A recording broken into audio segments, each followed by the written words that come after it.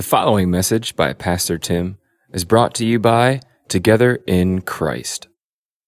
Galatians chapter 3, verse 6 through 9 is where we'll be focusing our time.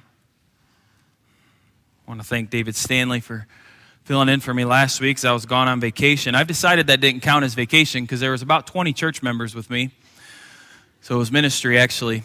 So it didn't count as days. But one of them came after service on Sunday. I said, how'd David do? He said, he did good. He preached for 25 minutes. You should try it sometime.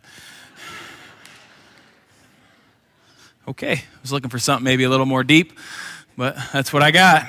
So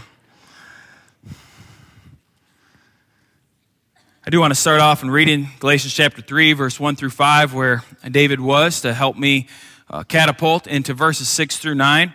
Where we'll look, so follow with me. In verse 1, if you would, it says, O foolish Galatians, who has bewitched you that you should not obey the truth, before whose eyes Jesus Christ was clearly portrayed among you as crucified? This only I want to learn from you. Did you receive the Spirit by the works of the law, or by the hearing of faith?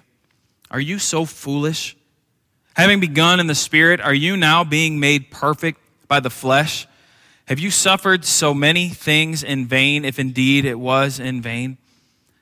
Therefore, he who supplies the Spirit to you and works miracles among you, does he do it by the works of the law or by the hearing of faith? See, Paul is continuing on talking about the importance of understanding that salvation and justification come through grace, through the work of the cross, of what Christ has done, nothing that we have done. And so he's continuing this argument and trying to talk to them now about faith, and he's getting ready to dive into Abraham, which we're going to look at more in depth this morning. And one of the things that we see in verse 1 through 5 is Paul really sets up this scenario of being a Christian versus being a Christian moralist. Just living a good Christian moral life versus what it really means to be a Christian. And the problem is people start to think when you talk this way, when you share this, they start to say, well then, what you're saying is God doesn't care about what you do then. It doesn't care how you act or how you behave. And no, that's not true at all. We see in the whole scope of Scripture that when God saves us by His grace, that we're called to live a life worthy of the calling that He has called us to. And so we strive to serve Him. We strive to be kind and to be good and to have the fruits of the Spirit in our lives, and that people can see that. That is all true. That cannot be stated any other way. It must be. But the problem is a lot of people put the cart before the horse, so to speak. And they try to start doing those things without ever really having a relationship with the Lord. And then it starts to become me adding to this, or me doing this for my justification, or me doing this for my salvation. And so Paul is saying, no, how did you hear? It was faith that you were saved by. It was that faith by hearing what Christ had done, and through faith, you hadn't done anything yet, Galatians, right? You hadn't done a thing. And so Paul actually uses some strong language 2 times, calls them foolish. How foolish is that to go back? Don't do that. And so to explain himself further, so we're going to see Paul start talking about Abraham. And the reason he does this is to deal with the Judaizers who are present among them. Because there is no doubt that what the Judaizers were doing is they were appealing to Abraham, and they were appealing to the law, and they were appealing to some of the covenants that God had made with Abraham and with Moses in the law. And so they were saying, in order to be justified, one must be circumcised. Now, I've been saying that a lot as we've been going through Genesis, and I want to share with you where that comes from in Scripture this morning. And so if you can, flip with me, keep your hand in Galatians, but go to Genesis chapter 17. We're going to look at Genesis chapter 17 a little bit this morning before we dive into verses 6 through 9, so we can get an understanding of what the Judaizers were saying. Genesis chapter 17, I'm going to read verses 1 through 14. It's kind of a long section, but it needs to be read. It says, when Abram was 99 years old, the Lord appeared to Abram and said to him, I am God Almighty. Walk before me and be blameless, that I may make my covenant between me and you and may multiply you greatly." Then Abram fell on his face, and God said to him, "Behold, my covenant is with you, and you shall be the father of a multitude of nations. No longer shall your name be called Abram, but you shall be Abraham. For I have made you the father of a multitude of nations. I will make you exceedingly fruitful, and I will make you into nations, and kings shall come from you. And I will establish my covenant between me and you and your offspring after you throughout their generations for an everlasting covenant, to be God to you and to your offspring after you. And I will give to you and to your offspring after you the land of your sojournings, all the land of Canaan, for an everlasting possession, and I will be their God." And God said to Abraham, "As for you, you shall keep my covenant, you and your offspring after you throughout their generations. This is my covenant which you shall keep between me and you and your offspring after you. Every male among you shall be circumcised. You shall be circumcised in the flesh of your foreskins, and it shall be a sign of the covenant between me and you. He who is 8 days old among you shall be circumcised. Every male throughout your generations, whether born in your house or bought with your money from any foreigner who is not your offspring, both he who is born in your house and he who is bought with your money shall surely be circumcised. So shall my covenant be in your flesh, an everlasting covenant. Any uncircumcised male who is not circumcised in the flesh of his foreskin shall be cut off from his people. He has broken my covenant." Now again, the reason that I read this is because I would dare say that the Judaizers would have read this to the Galatians. That they would have appealed to Scripture to say, see, if you really want to be a part of God's family, then this is a must. This must happen. Circumcision must be done. The problem, though, that we face, and we face in many of churches today, or as you listen to many different preachers and teachers, is this is called proof texting. If you know what proof texting is at all, proof texting is just taking a passage and ripping it out to prove your point. To prove your point. It negates everything else in all of Scripture. Everything that came before it, everything that came after it, just to prove your point. So we see this with all different kinds of people. I've ran into people who don't eat meat, and they appeal to Scripture. They'll pull some verse out in the Old Testament. See, this is what it says. Well, you're negating the rest of Scripture when you're trying to prove your point. This is called proof texting, and this shows us the importance of actually studying the Bible. Studying all of it, studying the passages in the context, understanding the Bible as a whole, understanding from beginning to end the purpose and the point of what God is trying to say to us and to tell us, because it helps us to avoid proof texting. And that's what these Judaizers were doing, and this is what Paul is about to share with them. He's going to show the error in just appealing to this passage in Genesis chapter 17. And the way that he is going to do it is he is going to appeal to Genesis chapter 12 and also to Genesis chapter 15. So he's saying, you're looking at Genesis chapter 17 and saying the reason that Abraham was chosen by God was because he is circumcised. But what Paul is going to show is he's going to show actually Abraham was chosen by God before any of that was even mentioned. He was given the righteousness of God before Abraham did anything. And so we're going to see that with Paul as we go through Galatians chapter 3, verse 6 through 9. And we're simply just going to take it a verse at a time this morning. So let's read it all and then we'll look at verse 6. Just as Abraham believed God, and it was accounted to him for righteousness, therefore know that only those who are of faith are sons of Abraham. And the Scripture, foreseeing that God would justify the Gentiles by faith, preached the gospel to Abraham beforehand, saying, in you all the nations shall be blessed. So then, those who are of faith are blessed with believing Abraham. I really do think this would be a very confusing passage if you just read it on your own and then tried to walk away to figure out what it said. But there is a lot of truth in here for us this morning. And it's something for us to hold to, and I hope that you see the relevancy of it as we go through it. But first, in verse 6, I want to share with you a word. It's a word that I shared with you before. It's been probably a couple years now, but it's imputed. imputed. That God has imputed Christ's righteousness into our life. And we see this in verse 6. In verse 6, Paul quotes Genesis chapter 15, verse 5, and saying, believed God, and it was counted to him as righteousness. Now again, you've got to note, this is before circumcision. This is before anything that Abraham had done. He had not proven himself. Nothing like that had happened.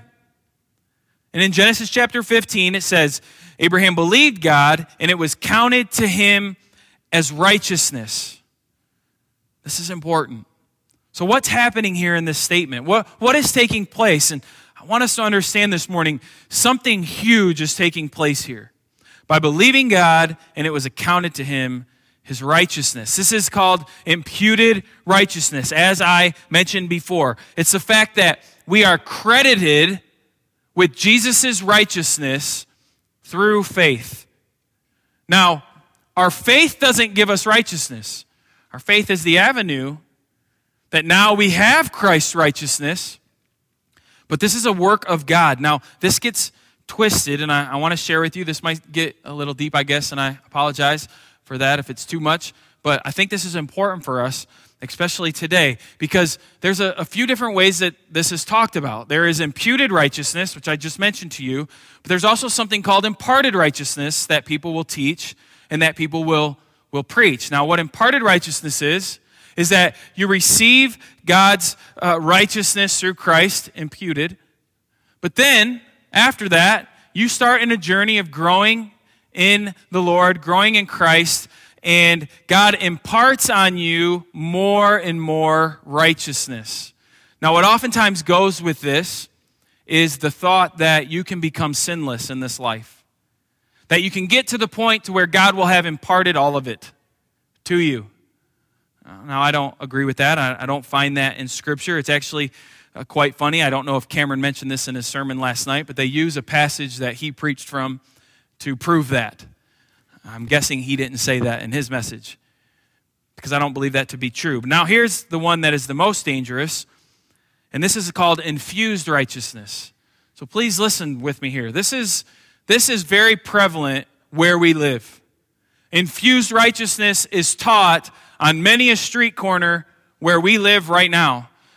And what it is it's saying, God doesn't impute his righteousness to you. He kind of blends yours and his together. And that's what brings salvation. And so the main church who teaches this is the Roman Catholic Church. And so you must partake in communion. You must partake in the Mass. You must partake in penance. You must partake in all of the sacraments. And as you do that, your righteousness is then becoming infused with Christ's righteousness. And thus you are saved. See, there's a big problem with that. That doesn't mean Christ alone anymore. That doesn't mean saved by grace anymore. It means, well, grace and Christ is kind of good, but I've got to step up here. I've got to step up to the plate, and I've got to do more. And so, man, that just leaves a heavy burden on my shoulders. That takes away that grace that Christ has given us. In Romans chapter 4, verse 20 through 25, Paul speaks to this even more. He says, no unbelief made him waver concerning the promise of God, but he grew strong in his faith as he gave glory to God. He's talking of Abraham. Fully convinced that God was able to do what he had promised. That is why his faith was counted to him as righteousness. But the words "it was counted to him" were not written for his sake alone, but for ours also. It will be counted to us who believe in him, who raised from the dead Jesus our Lord, who was delivered up for our trespasses and raised for our justification. So Paul is saying it was that faith that Abraham had that connected him to God's justification, to God's righteousness. And the good news is it wasn't just for Abraham alone, but it's for us as well who believe. I'll try to give you some sort of an analogy to how exciting this really is. I don't know if any of you use ATM machines at all. If you have that little magic card that you stick in the machine and you punch in a dollar amount and you hope that much comes out. That's the goal. That's the plan. Now imagine if you go to the ATM machine and you put your card in And what is my balance? And it just says infinity. I don't know your personality. I don't know how you are. You might say, then everything you can give me right away. Now, some of you might investigate. Wait a second. I don't believe this to be true. And you're going to say, nope, I got to go to the bank. I got to get online. I got to see what's happening here. And you check. You check everywhere. You go to the teller. You go to the manager and you say, my account says I have an unlimited amount of funds. Is this true? Yeah, it's true. How? How did that happen? How did that take place? And it says, well, it just says here that somebody credited your account infinity. Well, I mean, for me, I would say, wait, this is a joke, right? This isn't real. No, I'm not going to take any of this out. We've got to get down to it. But if I kept going through it and I saw, no, this is real. Imagine the excitement. Imagine the pleasure, right? Imagine the joy that you would have to know that no longer do I have to worry about any of these expenses. I don't have to worry about, am I going to be able to pay my bill? I don't have to worry about, am I going to get to eat? I don't have to worry about, can my kids go to school or to college? I don't have to have those worries anymore. They're no longer there. Now listen, that's talking about money, which means nothing. What we have as believers through faith, not of us, but we have infinity righteousness because we have been credited Christ's righteousness. The perfect, spotless Lamb who died on the cross for your sins and for my sins. And when I believe in that by faith, it says, fully credited, 100%. Tim, you don't have to worry about it anymore. It's not about your church attendance anymore. It's not about how moral that you can be. It's not about any of that. It's about Him and what He has done for you. Now, obviously, knowing what He has done, I want to serve Him. I want to honor Him. I want to be the best that I can possibly be for Him, for His glory, because of what He has done for me. That's what it means that Christ has imputed His righteousness for you in your life, if by faith you will believe. But then we get to verse 7, and it says, therefore, know that only those who are of faith are sons of Abraham. Again, in Romans chapter 4, verse 13 to 16, it says, for the promise to Abraham and his offspring that he would be heir of the world did not come through the law, but through the righteousness of faith. For if it is the adherents of the law who are to be the heirs, faith is null and the promise is void. For the law brings wrath, but where there is no law, there is no transgression. That is why it depends on faith, in order that the promise may rest on grace and be guaranteed to all his offspring, not only to the adherent of the law, but also to the one who shares the faith of Abraham, who is the father of us all. We see here in verse 7 and there in Romans chapter 4, verse 13 through 16, that we are adopted into Christ's family, that we become a part of Christ's family because Abraham is our father. Now, I don't know if you're aware of this, but over half of the world claims Abraham as their father. Over half the world. I mean, statistics, you might find something that says 47% or something like that, but it's all over. Right around half of the world. The Jewish population claims Abraham as their father. Christians, we claim Abraham as our father. Muslims, they claim Abraham as their father. In Genesis, we see that Abraham was promised a son, and he kind of struggled with that a little bit with faith, and so him and his wife came up with a plan, and Abraham had a son with his handmaid, and they named him Ishmael. Now, this is the line that the Muslims say they are a part of, that this is why Abraham is their father. But we see in Genesis chapter 21, verse 12, I'm not going to read it for you, but you can look, that God says, no, Isaac is the promised seed. Isaac is the one that I have chosen, not Ishmael. And so it is through Isaac that we see the lineage of the Jews. But they all claim it. And we ask, why is it so important that Abraham be their father? Well, it's because we are told in Genesis that those who are of Abraham are God's people. They're God's people. Now, I don't have to share with you this morning all of the problems that this has led to in our world. It's constant. And it all stems back to this. Who really is Abraham's children? Well, as we see here in verse 7 and also in Romans chapter 4, if I just read, the only way to be a part of Abraham's family is through faith. It's through faith. It's to be imputed the righteousness of Christ through faith. We are justified by Christ.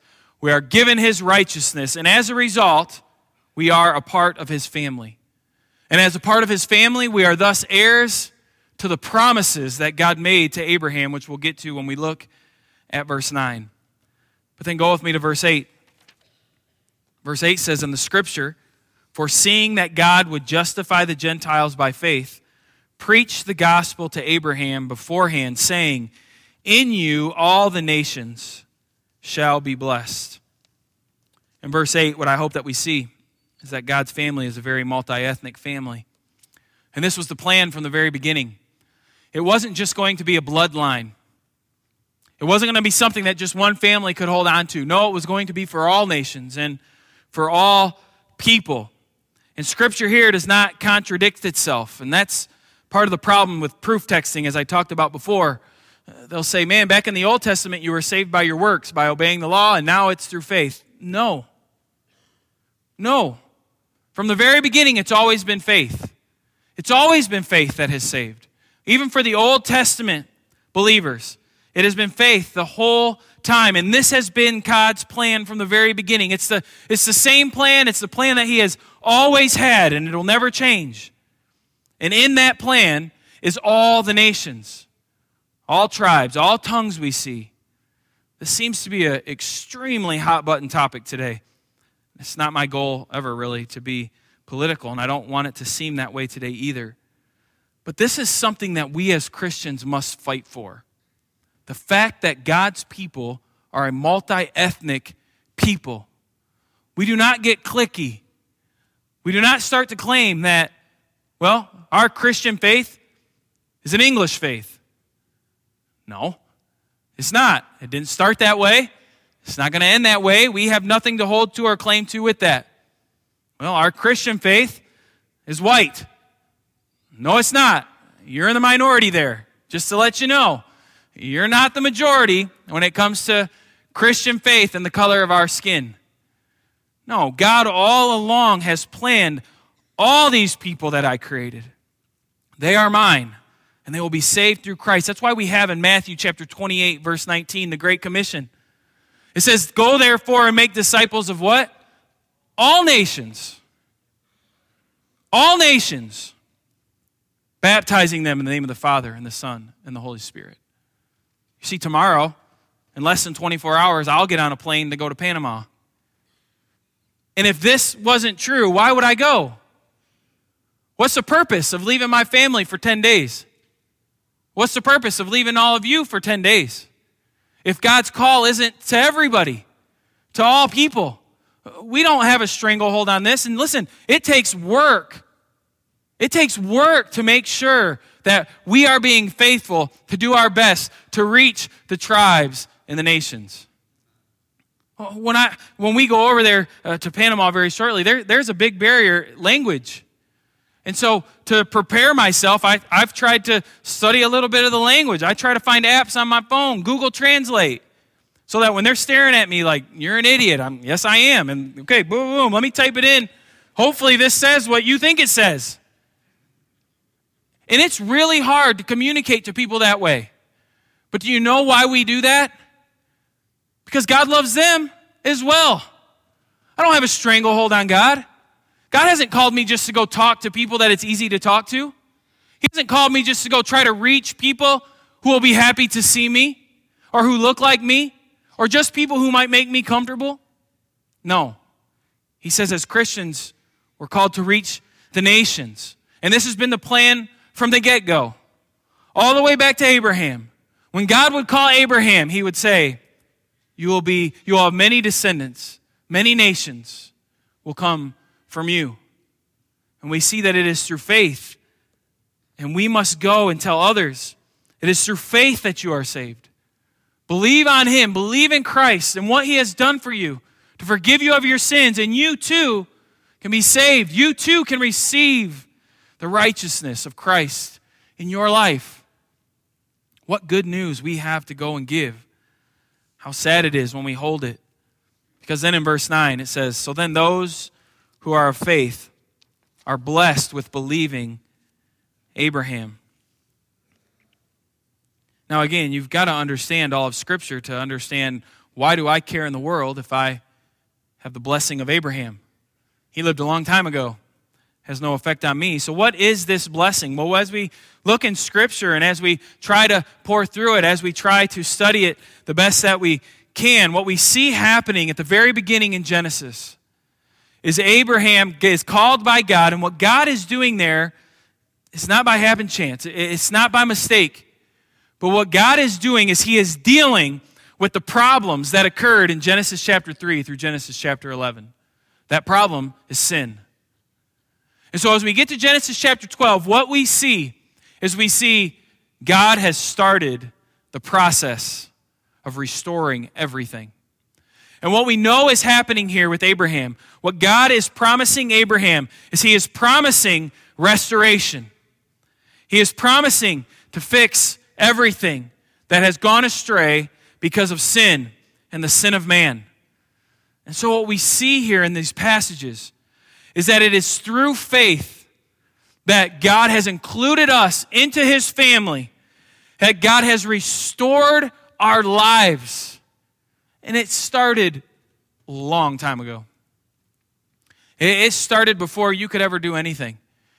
It started before you could get any cred as a Christian. We're promised this blessing that Abraham was promised to be a part of God's family because of faith. Most of you, I would dare say in here, have a family. Married, or you have kids, or you have a mom and dad, or you have aunts and uncles. You have some sort of family, but there's others you don't. You don't. Or maybe you've moved away from family. You don't have contact with them too much. You can't because of distance. You can't because of these things. Now, for those of us who have family, we take that for granted very often. And we start to lose the blessing of having a family, a good family who loves us and who cares about us. And if you have that, you should be very thankful that God has given you that. But beyond that, above that, the promise that we have been given in Scripture is that through faith, we can be adopted into God's family. We get to be a part of his family. Now, again, I don't know how you feel about your family. You might not like it that much. I have a good family, and I think about my family and the blessings of it. It's great. But no offense to my family. They can't even come close to touching the fact that I get to be a part of God's family.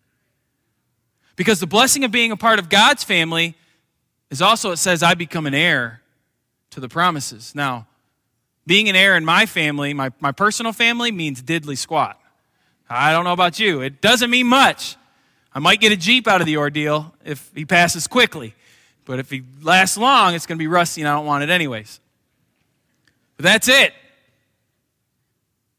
But I want you to think honestly. As children of God, being accepted into God's family, being poured out God's grace, we become heirs of his. Now the question that I would ask youth is, what does that mean? What does God own? He owns everything. Everything is his. He's the creator of all things, and he's promised to recreate this back to its former glory without sin. And he's promised me because of what he has done for me. Because Christ has given me his righteousness. The other promise that goes with me is this. That's all mine too. That's all mine too. Oh, I might never get a thing in this world. I might never have anything. For all I know, all my family could disappear. I could be left here with nothing. No money. Everybody abandoned me. But the promise that's given to me in Scripture, the promise that's given to me by God, is that when I'm a part of his family, adopted into his family, he never leaves me. He never forsakes me. There's nothing that can touch him. There's nothing that can remove him from my life. There is no other being that can go and destroy him or take him away. Death cannot touch him. Famine, no matter what it is, nothing can touch God. And so nothing can separate me from my family. The family that God has given me. The family that God has adopted me into. So this morning, if you've been saved by the grace of God, you should praise him knowing you're a part of his family. You are his. And so we strive to serve him. We strive to honor him. We want to make our dad proud. We want to serve him. We want to humble ourselves so that it's no longer me, but it's all about him. You know, when we walk into this place, every Sunday it's the same. It's the same every single Sunday. The first song we sing stinks. Every time. You know that? It's horrible every time. And it's not because the song stinks. It's not because the word stinks. It's because we stink. We come in here, and I feel like I have to prod you. I feel like I got to... Do you guys know who you are? Do you know what we're doing today? Do you know why we've assembled here? Are you ready? Are you prepared? You know, are you ready to sing? Are you ready to praise him? You see, we prepare all the time for all sorts of things, but I think we forget to praise God that he's allowed us into his family. You know, this week, going on vacation with my family, do you know how much that took to prepare for that? A year in advance, you got to buy the place. And then you've got to pack, and you've got to buy food, and you've got to plan out dinners if you're going to do that, and bring everything. I mean, I've got a van that fits 1,000 people, and it was jam-packed. I mean, it took forever to plan. And then tomorrow I leave, and so trying to plan for that and to prepare for that. And on Sunday, I get to come, and I get to worship God with the family that he has given me and adopted me into here, you guys. And I should be ready for that. I should be ready to worship him.